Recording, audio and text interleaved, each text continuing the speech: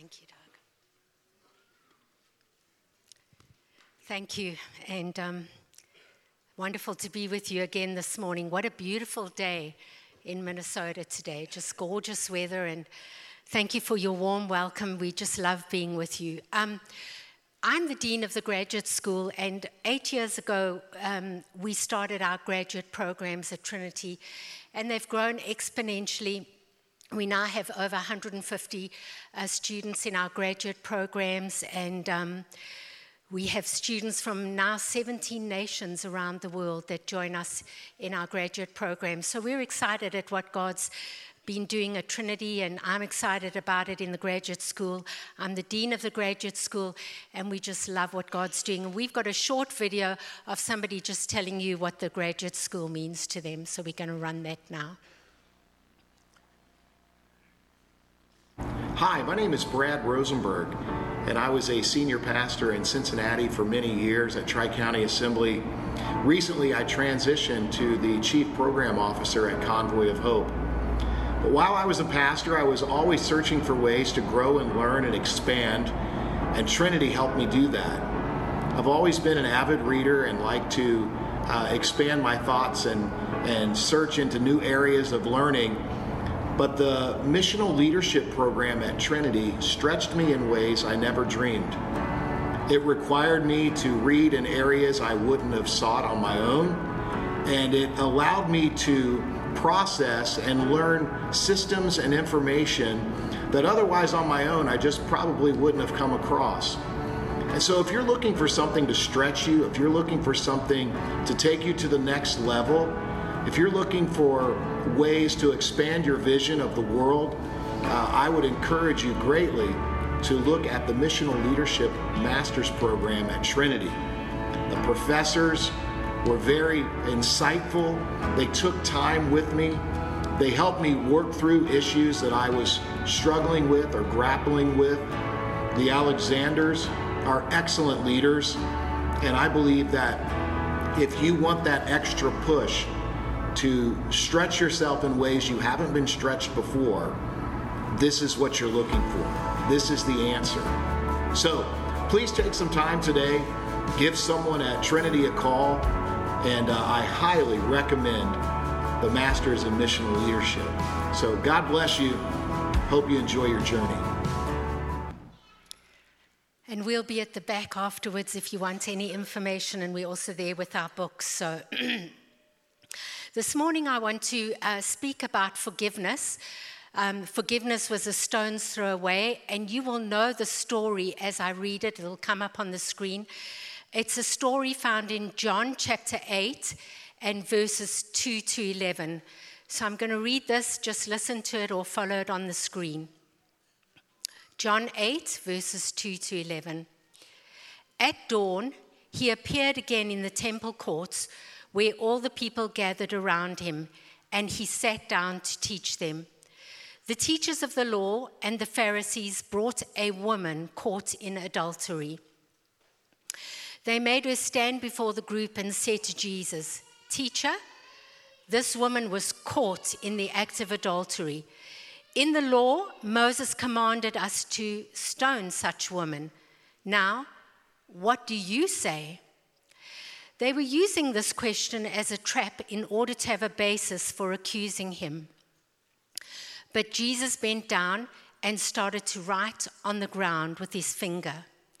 When they kept on questioning him, he straightened up and said to them, "Let any one of you who is without sin be the first to throw a stone at her."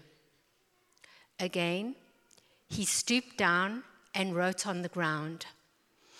At this, those who heard began to go away one at a time, the older ones first, until only Jesus was left with the woman still standing there. Jesus straightened up and asked her, "Woman, where are they? Has no one condemned you?" "No one, sir," she said. "Then neither do I condemn you," Jesus declared. "Now go and leave your life of sin." A very powerful and profound passage of Scripture. And one of the Gospels that I love very intensely is this book of John. I don't know, it's just a little bit different to the other Gospels, and you find so many interesting encounters that Jesus has. And he had the encounter with the woman at the well in John chapter 4. And then I love that beautiful story of Mary at the tomb. Just some lovely stories about women and Jesus and the way he dealt with them. And here we have this amazing story where Jesus is writing in the sand. This woman is brought. We know very little about the situation. You know, I don't know if this woman was dragged from her bed.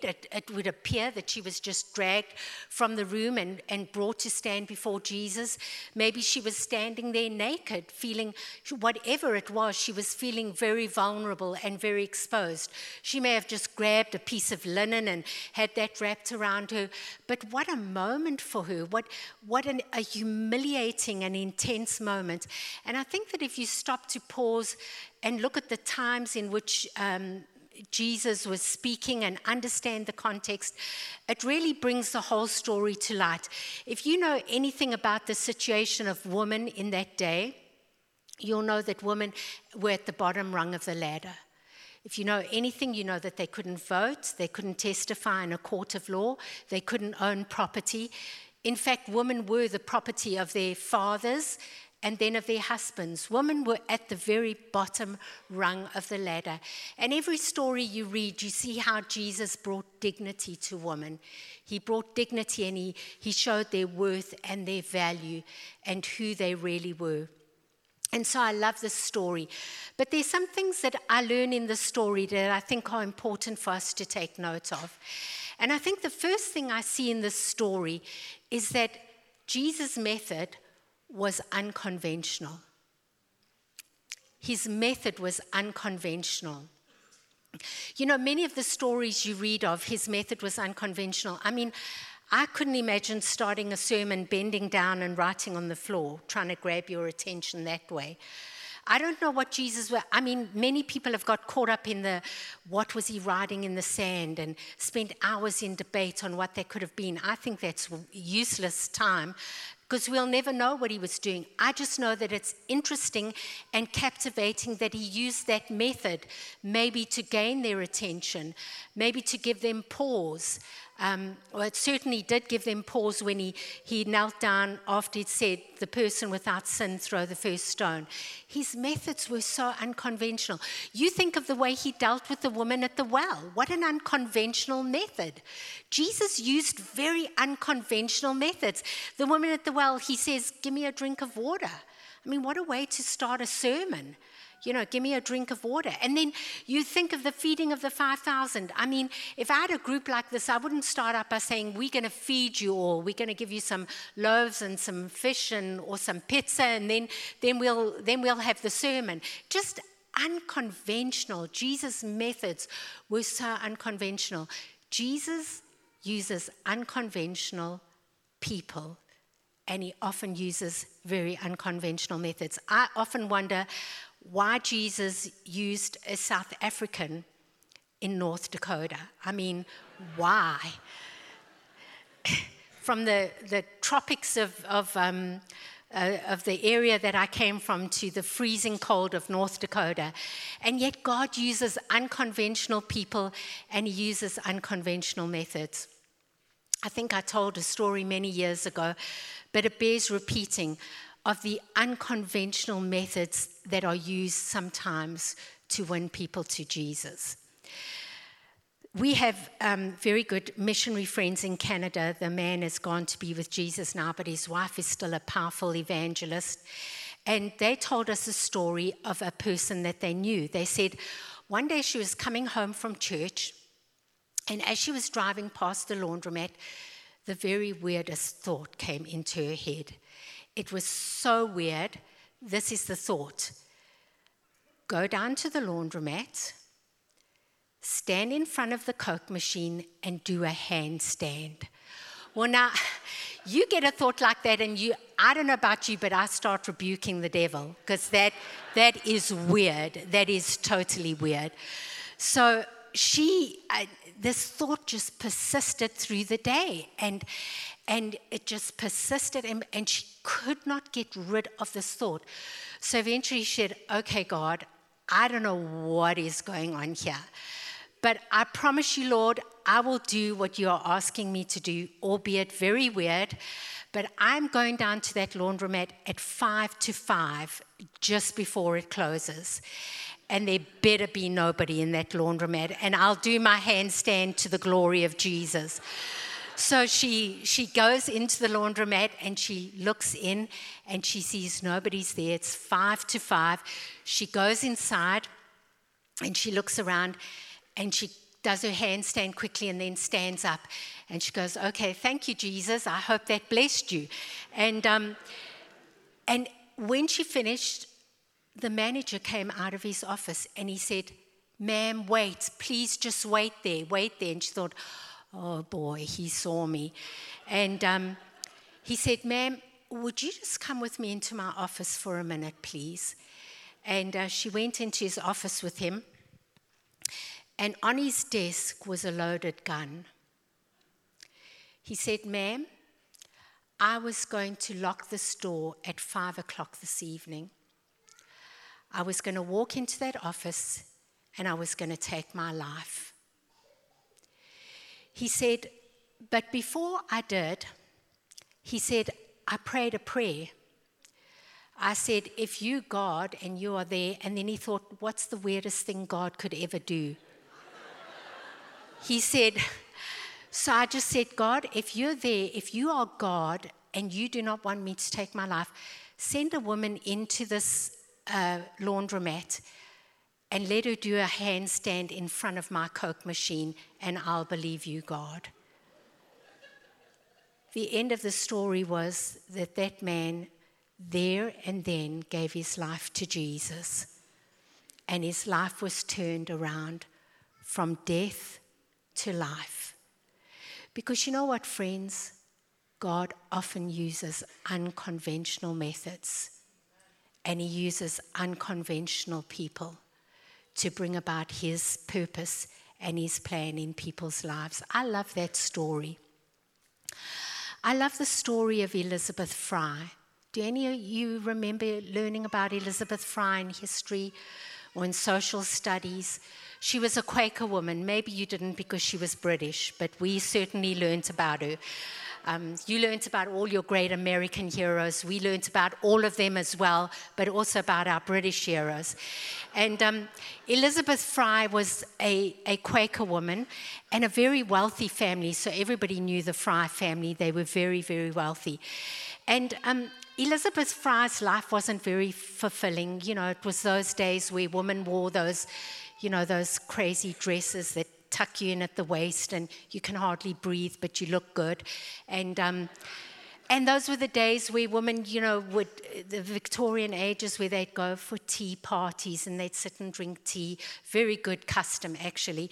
But they'd sit and drink tea, and I guess the women would have their little fans. And, you read in Jane Austen about women going for tea parties and then fainting, and then they'd have smelling salts and bring them around. And I don't know, was it cool to faint? I think it was somehow a socially accepted pattern of life in the Victorian age, just to go to a party and faint and then get the smelling salts and be revived. And so Elizabeth Fry would go to these tea parties and faint and go to more tea parties.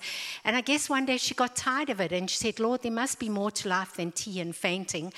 And so one of the things that they used to do in those days for entertainment, believe it or not, very crazy, but people would go and have a picnic on a Sunday afternoon outside the women's prison. And what they would bring, they'd bring all the women out just for an afternoon, and people would go and sit and watch the women and just have a fun day as they saw these crazy imprisoned women screaming and yelling and scratching and fighting and pulling out each other's hair and using abusive language. And they'd sit and picnic and laugh, and it was entertainment for them. Can you believe that? That was entertainment in those days. Yeah, you can say it, the Brits are crazy. I think so too. So, but I can think of better ways to entertain myself, but that's what they would do. And one day Elizabeth Fry said, surely I could do something about this. And one morning she got up with sure knowledge that God was with her.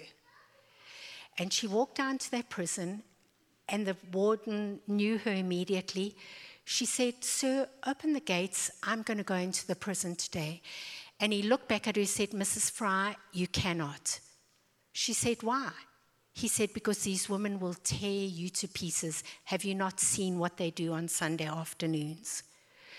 But something about when you know God's got his call and destiny on your life gives you an authority and a strength and a courage. And she said, sir, I'm going in. Will you open those doors? And he said, at your own risk, ma'am. And she walked in, and as she walked in, she heard the screaming and the yelling and the screeching. And then all of a sudden, the place went quiet. And Elizabeth Fry bent down and she began to touch some of those women who'd never, ever felt a gentle, compassionate, loving human touch. They'd only felt the slap of a hand, the beat of a fist. They'd never felt the touch of compassion, the touch of God's love. And God moved through that prison that day, and Elizabeth Fry was able to minister to those women. Do you know they say that 6 months later, if you went back to that prison, you would not have recognized it. The stench was gone. The bad language was gone. The women were sitting quietly, singing hymns, reading the word. Something incredible happened. God used an unconventional woman and unconventional methods to touch and reach people. And Jesus is still doing that today, just as he did with this woman, just as he did throughout his lifetime on earth. Jesus uses unconventional methods. But listen to the second thing I note from this story. His mercy was unconditional. His mercy was unconditional. You have to just understand the context. I've already spoken a little bit about where women were in this first century context, what they were at the bottom rung of the ladder. But you've got to understand, do you know that every morning a religious Jewish man would stand at the bottom of his bed and say, I thank God that I'm not a slave. I thank God that I'm not a Gentile. And I thank God I'm not a woman. That's how they'd start their day, by thanking God for those three things. I thank God that I'm not a woman. And here's this woman. You know, the question begs, where was the man? Because it takes two to tango. Where was the man? Where was he in all of this? He was evidently absent. And now it required that this woman be stoned. Do you know that in the first century, a rabbi couldn't even speak to a woman in public? He couldn't even speak to a woman in public. It was just not part of the social norm. It defied the custom of the day. It was unconventional. And here Jesus, in this beautiful moment, shows this woman absolutely unconditional mercy. Don't you love this Jesus, this incredible Jesus who his arm is so long that it doesn't matter how deep in the pit a person's sin has gone, how deep they have sunk in their sin and degradation, his arm is long enough to pick them up and pull them out. Jesus is a merciful God. You look at the woman at the well. What an amazing story. What an incredible story. That, you know, it says in that passage, read chapter 4 in your own quiet time. It says, when the disciples came back from finding food, they saw Jesus speaking to a woman. I mean, I can imagine Peter going, oh my goodness, what now? What now? Look at him. And then this woman is so excited.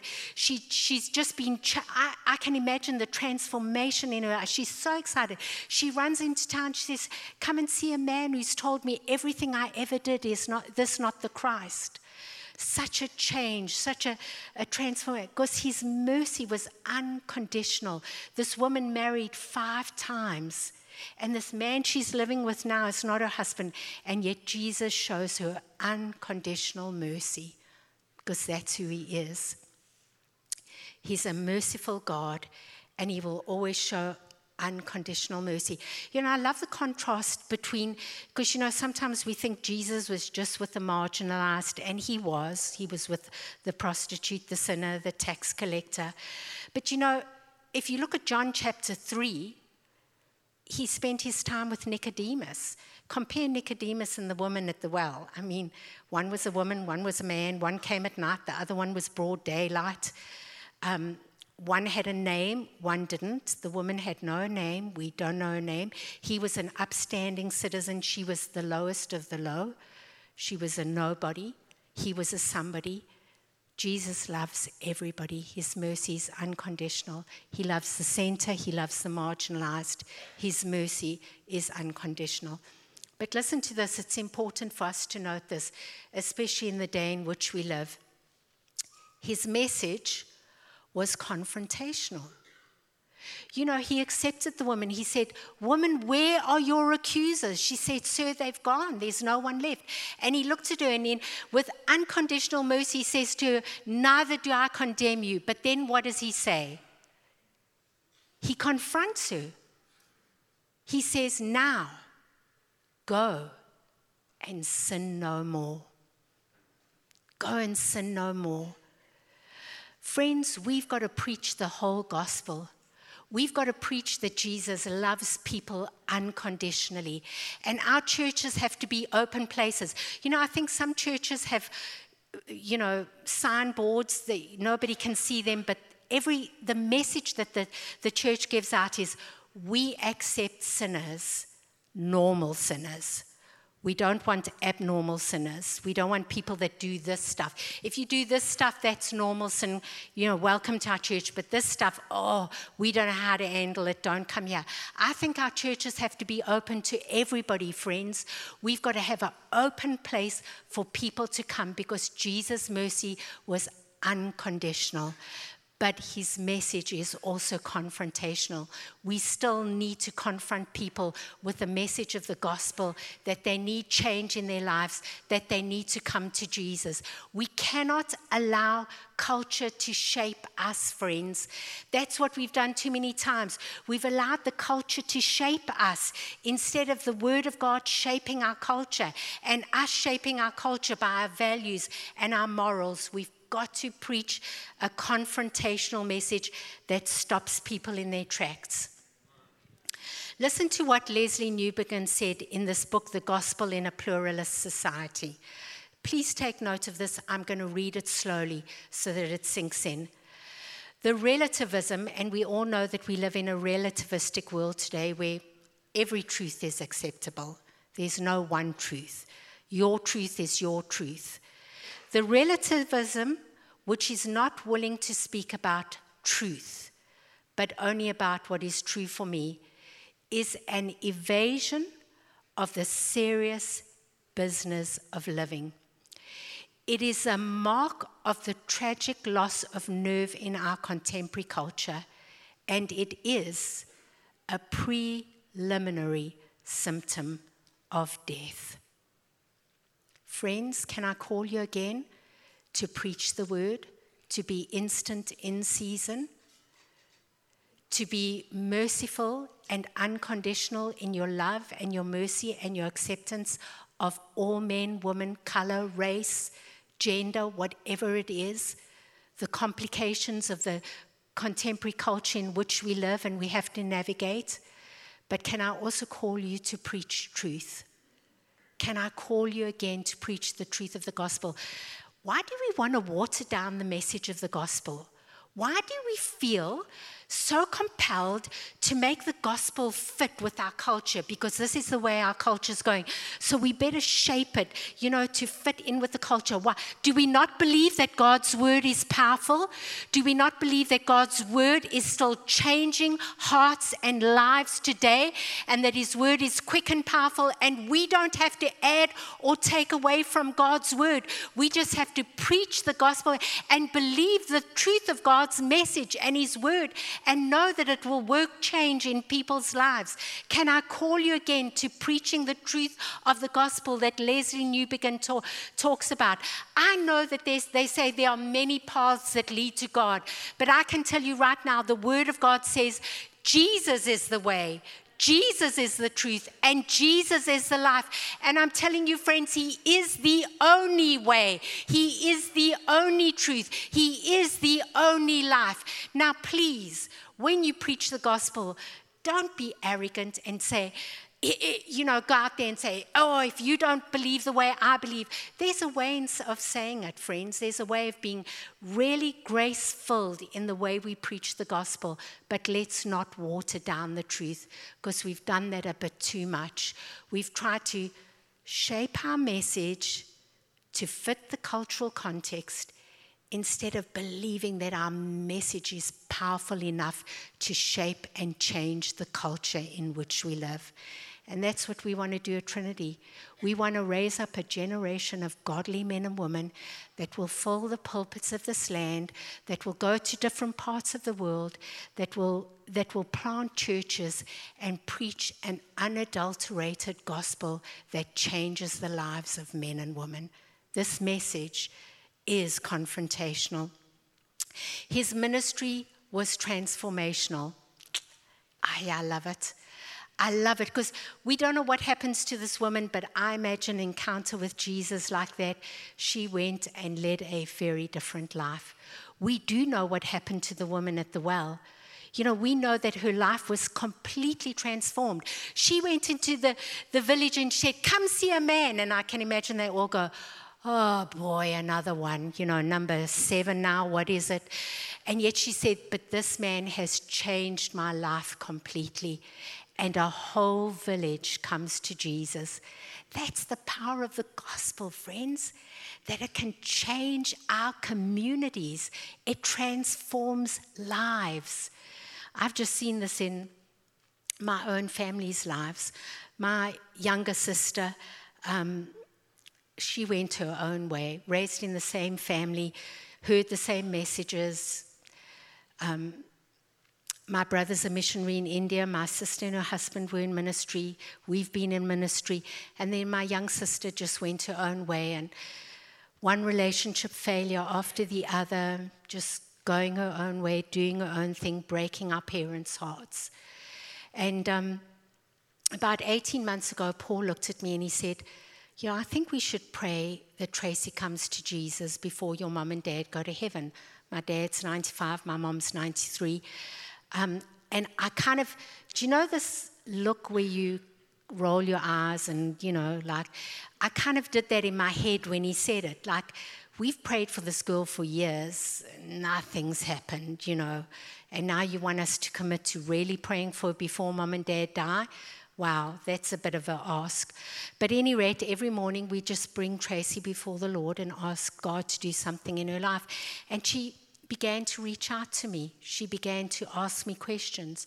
She began to reach out. And then during COVID, she had a stroke and left her blind for a while. And she came out of that and decided that she wanted to go back to university and study veterinary science. And, I know some people think faith and science are incompatible, and a lot of atheist and agnostic people think that, and my sister could have been was in that category of being very agnostic. And she started to study science, and one day she said, there is no way anybody but an incredibly amazing God could have made this world. And somehow in her science class, she found Jesus. You know, I was praying she'd go to church and hear a fiery gospel message and run to, I saw this picture in my head of a fiery preacher saying, you better come to Jesus before your undying soul goes to a lost eternity. And I saw my sister running down the altar and weeping and saying, yes, me. And then she gets saved in a science class. I mean, hello, Lord, you know. He just uses such unconventional methods to reach people. And don't try to think of ways in which God can meet your need or the thing you're praying about, because God's going to use an unconventional way. But her life was transformed. Don't you love it that Jesus is still transforming lives today? Don't you love it that Jesus is still changing the hearts and lives of men and women today, because his word is quick and powerful and sharper than a two-edged sword. And the same word that was handed to us many years ago is the same word that our young people are going to take with power into the world and see men and women's lives transformed. It's just a beautiful message. And then the final thing that I want to say about this portion of the text, how beautiful it is his mission was incarnational. You know, I know we use the word missional and incarnation in different ways, but do you know that the word missional is actually, don't complicate that word, please. It's a very simple word. David Bosch, a missiologist, explained it this way. He said, God the Father sent God the Son. God the Father and God the Son sent God the Spirit. God the Father, God the Son, and God the Spirit send you. That's what missional is. It's not going to some foreign fancy culture. It's God the Father, God the Son, and God the Spirit inside of me, sending me into the world. Christ in you, the hope of glory. That's what this message is about. Somebody used the illustration of incarnational means God moves into the neighborhood.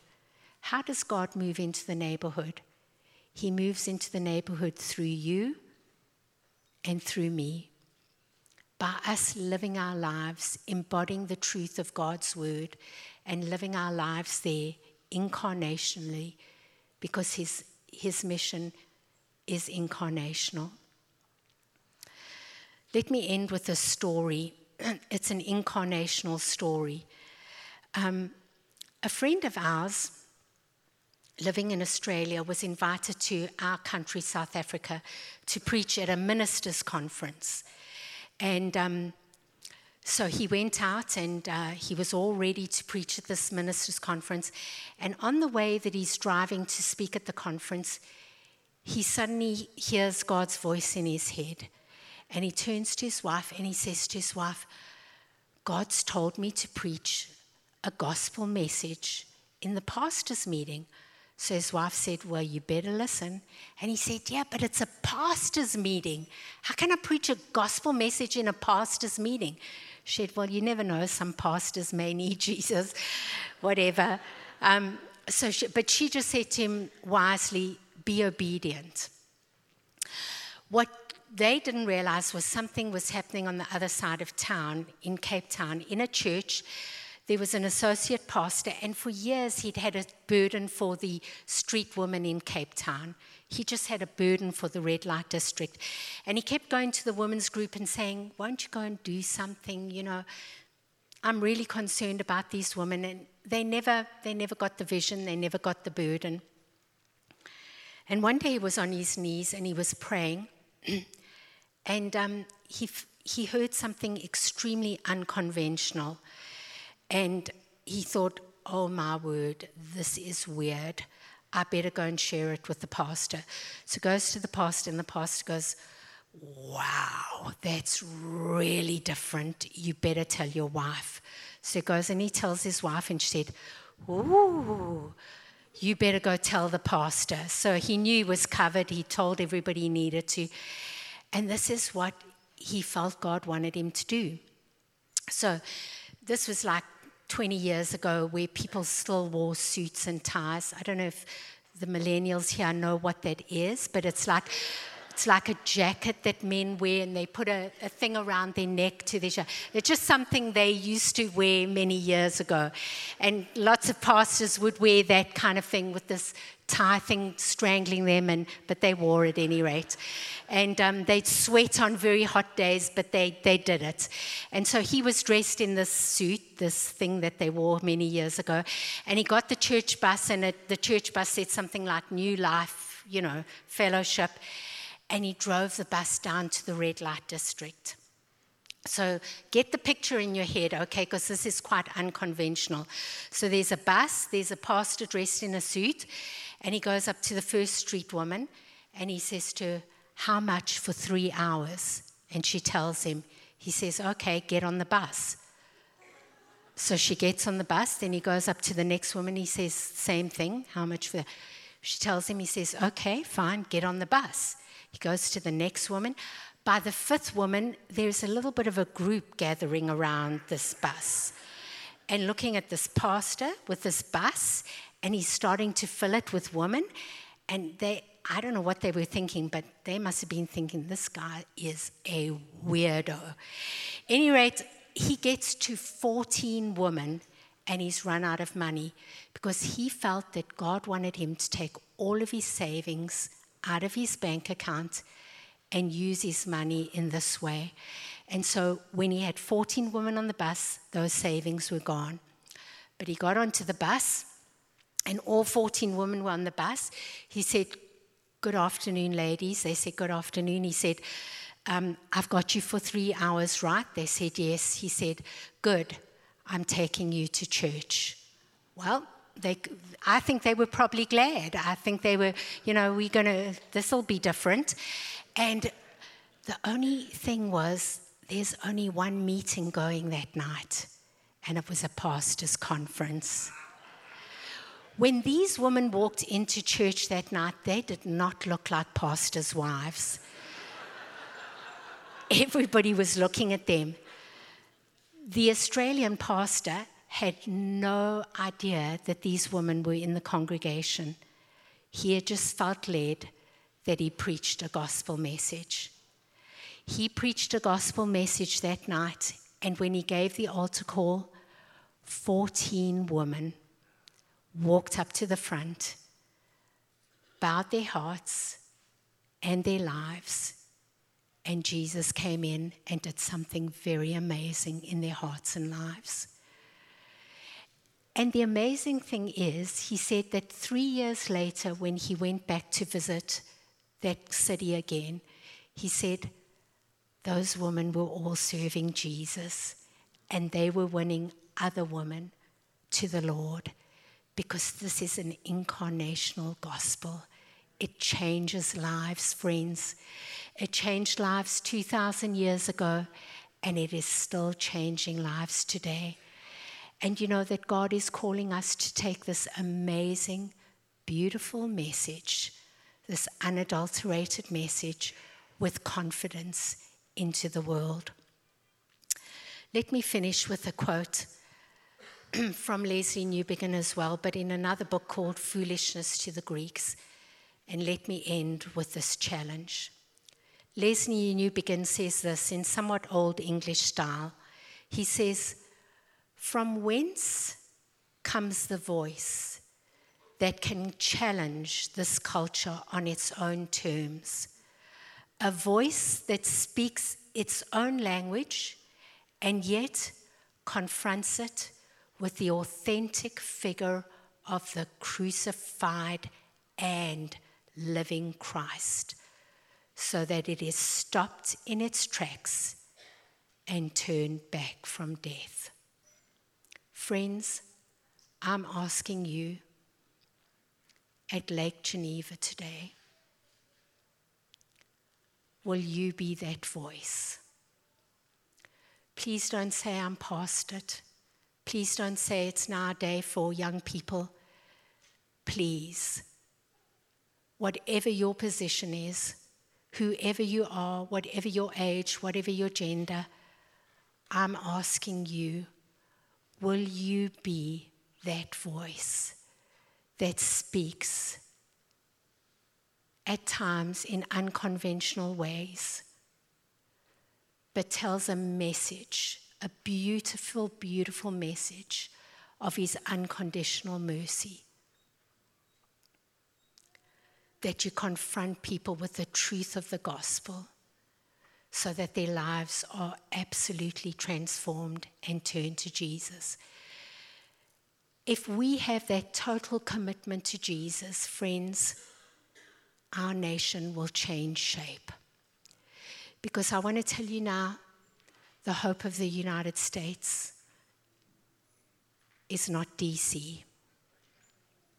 Pray for your president, pray for your congressmen, pray for your senators. But friends, the church is the hope of the world. And I'm calling you at Lake Geneva on this beautiful Thursday morning. I'm asking you with everything inside of me, will you be that voice that preaches the unadulterated message of our beautiful, incredible Jesus? Will you be that voice? I'm going to ask somebody to come and play quietly on the keyboard now, and just going to spend a few moments in quiet prayer and reflection.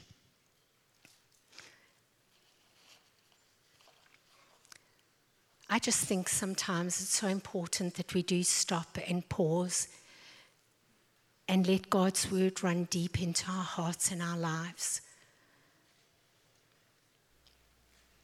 And I think that it's in times and places like this where we can make very bold and determined decisions and say, yes, God, I want to be that voice.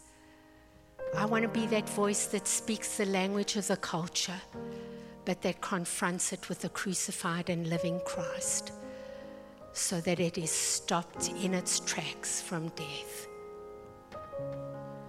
If you want to be that voice, please, will you do me a favor? Not for me, but for Jesus.